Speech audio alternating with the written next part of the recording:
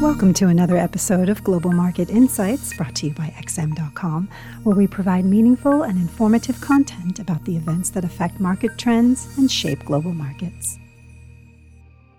It's Tuesday, the 19th of July, 2022, and you're listening to the Daily Market Comment podcast by Rafi Boyadjian. I'm Maria Pachardez. Thanks for joining us at XM.com.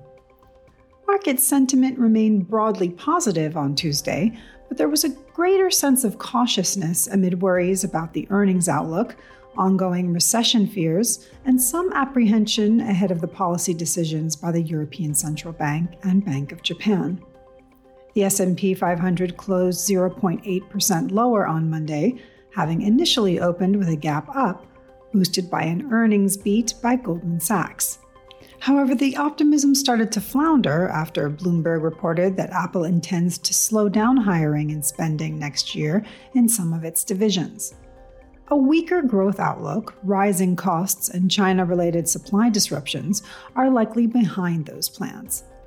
Other tech giants such as Amazon, Microsoft, and Google owner Alphabet have already announced a hiring or spending freeze. The stock of the former managed to avoid a negative close, but the latter two fell along with many other tech stocks.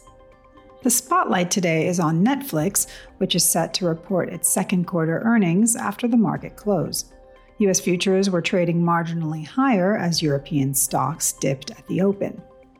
Tech shares were a drag on Asian markets too, while lingering doubts about China's zero-COVID policy was another concern for investors, as many regions are still either under lockdown or facing mass testing. There can be no doubt that this is a very delicate time for investor sentiment, as the risks just keep piling. There is a great deal of uncertainty about the supply side of the equation, whether it's the disruptions caused by China's lockdowns or Russia's war on Ukraine. How quickly these supply issues will ease up will determine how soon inflation peaks. Its central banks are waging a war on inflation like it's a demand-side problem. This dilemma is probably being felt most acutely by the ECB, as policymakers are staring at record-high inflation and stalling economic growth. The ECB had messaged it will raise interest rates by 25 basis points on Thursday, but Reuters is reporting today that policymakers are considering a 50 basis points hike. The euro is surging on the back of this leak by ECB sources, spiking above the $1.02 level. Complicating matters for the ECB, however, is the possibility that Russia may cut off natural gas supplies to Germany and other European countries.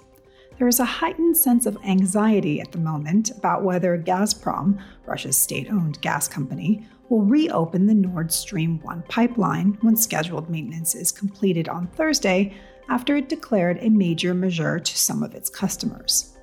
Another currency benefiting from a hawkish surprise was the Australian dollar, which rallied after the minutes of the Reserve Bank of Australia's July meeting flagged more rate increases ahead.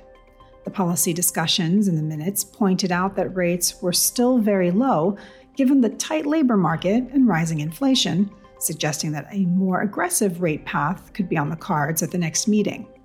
The Aussie is close to hitting the 0.69 mark against the US dollar, and the New Zealand dollar is enjoying similar momentum. The pound, however, was up by a more moderate 0.5% following yesterday's strong gains. Nerves about the Conservative leadership contest are starting to creep in amid worries that Foreign Secretary Liz Truss could make it to the final two and beat the current favorite, Rishi Sunak.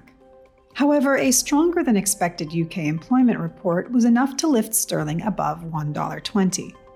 The yen, meanwhile, extended its week-long decline against its major peers, as there is little prospect of the Bank of Japan announcing any policy shifts when it meets on Thursday. But it was firmer against the greenback, which retreated further from last week's highs. Thanks for listening. This was today's Daily Market Comment here at XM.com. Thank you for listening to another episode of Global Market Insights brought to you by XM.com. For more in-depth technical and fundamental analysis, be sure to visit www.xm.com/research.